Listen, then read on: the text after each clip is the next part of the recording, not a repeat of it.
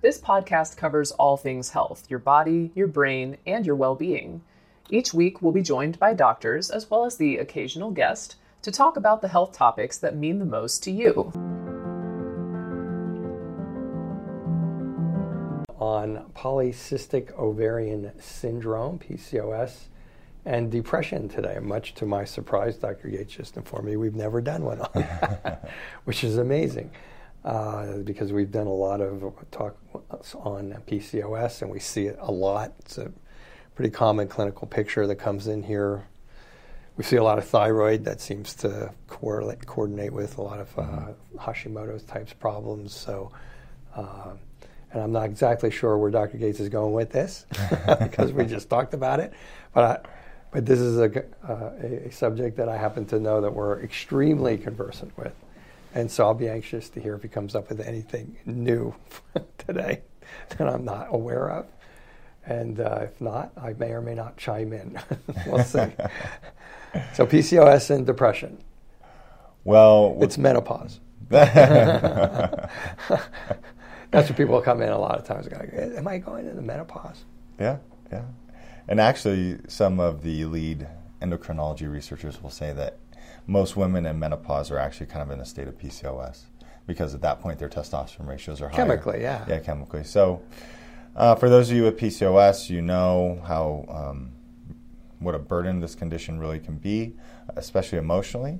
And it not only affects, your menstrual cycles and whether they're happening every month or every 6 months, but also hair growth can be a big factor for PCOS patients, unwanted hair growth, as well as those cysts on your ovaries, which may, for all intents and purposes, explode at times, and that can be exquisitely painful as well. But PCOS is incredibly common. It's 1 out of 5 females, in essence.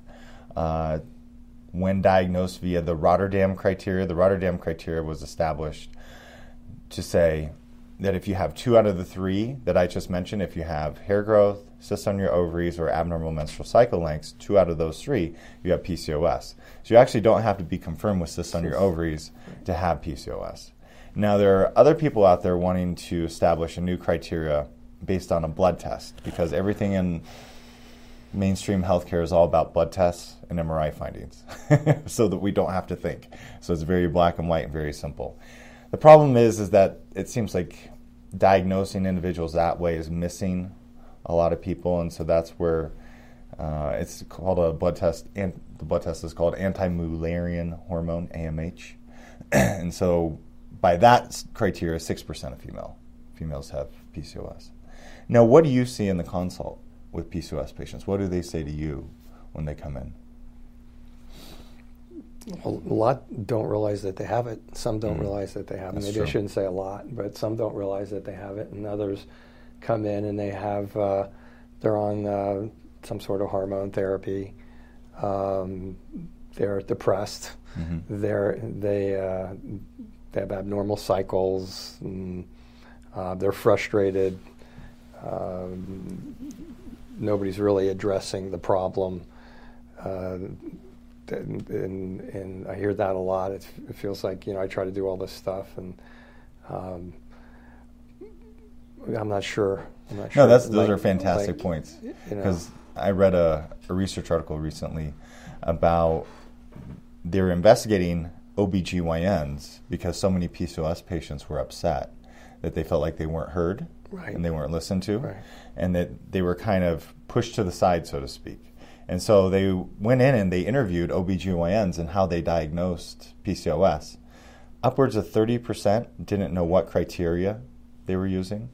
They didn't even know about the Rotterdam criteria that we just brought up. I'm not trying to say that like we know about it, they don't. But they're OBGYNs. That's their business. They should know that. Right, exactly. And lots of times they get focused on the bigger issues. So uterine cancer, they get focused on delivering babies, those sorts of things. The more life-threatening stuff is where their mind goes. But for the PCOS patient, you're overweight, you should change your diet. That's what they're thinking, and you wouldn't have these issues. And so approximately one third also diagnose PCOS patients based on just cysts on the ovaries. And so it really illuminates. Yeah, that I hear. Yeah. That I hear. People are surprised when I go, it sounds like you got polycystic ovarian syndrome, and they say, I don't have any cysts. And I didn't know where you were going with that, but yeah, a lot of them are obese. and have been told to exercise more and eat less. And Yeah. Very frustrated group. Mm-hmm. Very frustrated group of individuals when they come in. And frankly, most of the time, occasionally people come in here with PCOS as their lead, but most of the time they're coming in here with overweight. Right. Most of the time they're coming in here with depression. Most of the time they're coming in here with all of the other things, and maybe there's some hair there I'll see during the consult. And then that's when we'll get into the conversation on polycystic, or sometimes they have been diagnosed with it, but they haven't been told that it's what's causing all of their other problems. That's what I see. That's kind of how the patient comes in. It's so the fact that several of them have PCOS and they're fighting hirsutism, and they're fighting depression, and they're fighting their weight, and they're fighting fatigue, but there's never been any connection is pretty common. And then when I start to mention it to them, then they'll be like, oh, that's connected, that type of a thing. So, yeah, that goes to everything you're saying. Yeah, it all makes sense. And relative to the depression aspect that Dr. Rutherford's talking about and what we're talking about today, the researchers have dug in and tried to say, okay, why are all of you depressed, or why is depression at such a high incidence level? And they thought it was because you're battling the weight issues, you're battling the hair growth issues, and they actually found out that's not the case. They're finding that it's more biochemical. It's due to probably changes in your hormones. It's due to changes in your immune system. Not surprisingly. We just want to put that out there because a lot of people don't think of depression that way. They always think, what's wrong with me? What's wrong with my thought process? And really, there's nothing wrong with your thought process. It's all wrong with your biochemistry, which then affects your thought processes. Yeah, a lot of the ladies are surprised when I say, do you know why you have hair in places that you don't want to have it? And they have no idea. Right. And then I let them know that their testosterone-estrogen ratio is off, or maybe their testosterone is high. Most of the time I go, yeah, my testosterone's high. And I'll say, well, that's not good for if you're a woman.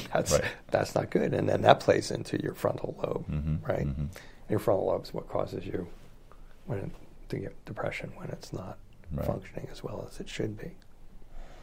And then they're also finding that the adrenal glands, we've talked about the adrenal glands before as it relates to PCOS, because most of you are told you're insulin resistant, so you need to take a drug like metformin. You need to take birth control because birth control is going to balance your hormones, and that's how you manage this condition. You need to do diet and exercise. We get comment after comment after comment from people around the world who say, I have PCOS and I can't lose weight no matter what diet I'm on. And a lot of that traces back to insulin resistance. You can go back and watch our broadcast on insulin resistance in the gut. Really, the information hasn't changed since we did that. And that's a major reason why so many of you cannot lose weight, because you have bad bacteria that have a stronghold in your intestines that are creating inflammation and insulin resistance. But they are finding that with stress responses can provoke PCOS. And so that's something to be highly attentive to, because we see a lot of PCOS patients who are in that chronic state of fight or flight, chronic state of stress, or they go through a massive stressor and their PCOS gets worse.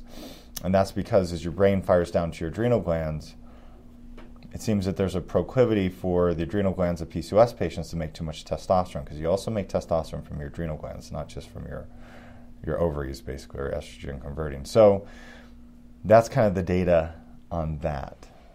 Yeah, I think we see more people who have it as a stress response than pretty much anything else. Yeah, we see that as a major component. Yeah, I mean, we see the gut all the time, but my impression is, in listening to the histories, is that the stress response seems to be like more prevalent than the natural imbalance just taking place. And then I would put the gut second, but both of them are high as to what's causing it.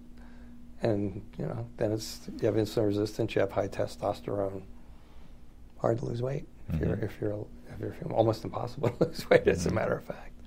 And then there's a major overlap with Hashimoto's, as we've talked about in I didn't know broadcasts. If you wanted to mention that. I think that'd be good. Because that adds to depression, the second layer of the PCOS 100%. thing. Yeah, because at least 43% of you have Hashimoto's. That's where your immune system attacks your thyroid. The immune cells of your thyroid go into your frontal lobes, reduce blood flow in the frontal lobes, highly associated with depression. And when you overlap those two, now you're talking about the two most common causes of infertility and inability to carry a fetus full term. Yeah, so it's like a double whammy. But we've said that from the beginning. For those of you who've watched us, There's nothing that walks into our office. Had a great case yesterday. In a sense, the lady that was the new patient yesterday, and she was cute in the sense that she was like, she had like 15 different or 20 different symptoms that she had listed, and she got it. It was like she said, it's all connected, and that's the shining moment in our office when the patient realizes that now we've taken a giant step forward, and it's always multiple vicious cycles. So it's gut. I mean, you can get insulin resistance from just eating like crap too, but it's mostly people who come here have already checked all that out. They've already done their exercise. They've already fixed their diet. They're already on the paleo diet. They're already on the autoimmune paleo diet. They're on some diet. Today it's the ketogenic diet, or whatever it is. We'll know. Just ask us because we start seeing it, and and usually that's out of the way. So usually, I mean, to me, it's like stress seems to be number one. Gut and stress run like neck and neck, and then Hashimoto's is next. And then, if you really want to get technical, get into Hashimoto's and all of the connections there that can contribute. So it's like PCOS is like the first domino that goes, or maybe the second domino that goes in a line of dominoes that all create abnormal frontal lobe chemistry, and then you're depressed. And sometimes counseling helps. The patients who come in here, counseling, it helps, but it never helps enough, or they wouldn't be in here. Not putting down counseling at all. Go. You know, if you're feeling down, you need somebody to talk to, go. It's good. It's good stuff. But this is a different animal. Multiple vicious cycles. Yeah, PCOS and thyroid are kind of the canaries in the coal mine, and yet, you know, your illumination of they come in like, nobody's listening to me. Nobody's giving me any solutions until I get assist. And, you know, we were talking about another case earlier this morning, the one where it's called a paraneoplastic syndrome. And this individual was kind of confused as to how it could be timely relative to her when her symptoms started. But as Dr. Gates reminded me this morning, it takes a long time for a cancer process to come involved. And a paraneoplastic syndrome is where the immune system that's fighting the cancer can kind of, for lack of a better term, break off and start attacking other things. And that takes time. And it's the same way with all of these things. It goes to your point of waiting for the test waiting for the cyst to come around, or waiting for the test to be positive. By that time, if it's insulin resistance, how long does it take? I've seen estimates of 10 to 20 years of insulin resistance developing, and then the ovary going, and then the cyst going. And now, by that time, the person's been sick for 5, 10, 15, 20 years, and nobody's doing anything about it because the test is normal, because they need to do that. So I think that's an important part of understanding the whole concept of the polycystic ovarian syndrome and the stress too, just to illuminate what Dr. Gates was alluding to before. Yeah. I think that pretty well covers It's important. It's a big deal. That's the other thing. I know I'm rambling. But That's good. Here it is. That's the other thing. It's a big deal. I mean, you asked me about when the consult. I want your experience on that side. And people come in, and a lot of times they don't even realize it. If you really want, they don't realize it. They've been going through this, and then they'll come in, they'll be depressed, and they'll have weight, and their hair will be thinning, and they can't lose the weight, and their bowels are off, and just on and on and on and on and on. And I'll look in there, and they'll be diagnosed with polycystic ovarian. So so you've been diagnosed with PCOS, yeah. Meaning usually they have the cysts, right? And I'll say, okay, well that's the cause of and they'll go like, it is? It's like, yeah, this is like your problem. So it's kind of interesting. Yeah. It really is interesting because so many individuals have trouble losing weight. Because it's a big deal. Yeah, it's a huge deal. And when you can't lose weight, your hormones lots of times are imbalanced, so to speak, whether you're a guy or you're a girl. Basically, if you're a guy, you have a tendency to be estrogen dominant. As a girl, you have a tendency to be testosterone dominant when you're insulin resistant. And all of these factors play in to make it really difficult for your body to start losing the pounds. And lots of times people have to do pretty drastic measures for an individual who can't lose weight. For example, if they've been on the paleo diet or something like that, or Atkins or keto, and you're not losing the weight you want to, there's way more complicated mechanisms in here. Yeah, so a lot of times, so most of the time, frankly, when somebody comes in here with depression, they don't even come in here for depression. Like almost always, but everybody comes in here with depression just about. not to laugh, but I'm just saying, it's like if they have fibromyalgia, they have depression. It's the bottom line is it's usually what's going on elsewhere. It's usually the chemistry that's affecting your brain, and this is a perfect example of that. And it's also an example of how these problems are all multiple vicious cycles, and you have to be able to understand the whole framework around them and figure out where to start. In this particular case, maybe you start with the insulin resistance or the gut bacteria, or maybe you start with dampening the stress response, depending on that person and how they present to Dr. Gates when he's doing his treatment. So.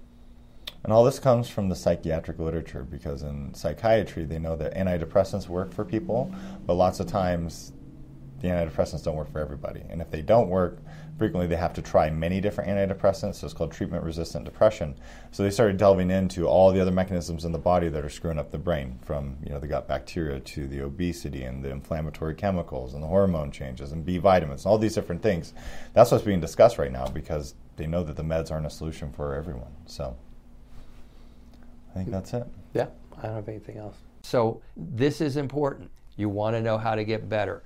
Now, there's going to be some nuggets in here that are going to help some of you. There's going to be some of you who are like, throwing spitballs at your screen going, wow, this guy's like an idiot. But I'm telling you, these are the basics of how to get better. And if you bypass these, plus the ones we're going to be talking about over the next week or two, you are going to have a hard time getting better at all. And if you get better, you're going to be the person who has to keep doing it over and over and over again, because there are things that are sabotaged. Wrap up this week's presentation, and I'm here to educate you. We're here to try to answer the questions that we've had over the last 6 or 7 years or 8 years or whatever it's been, and so please do that. So until next week. I hope you. If you're enjoying this, then please don't miss next week. Next week is kind of a big deal in most people's journey to wellness. So, okay, that's it for this week. Thank you for watching again, and take care. This will conclude the episode. Thanks for tuning in. If you like what you hear, please leave a comment and subscribe. Thank you.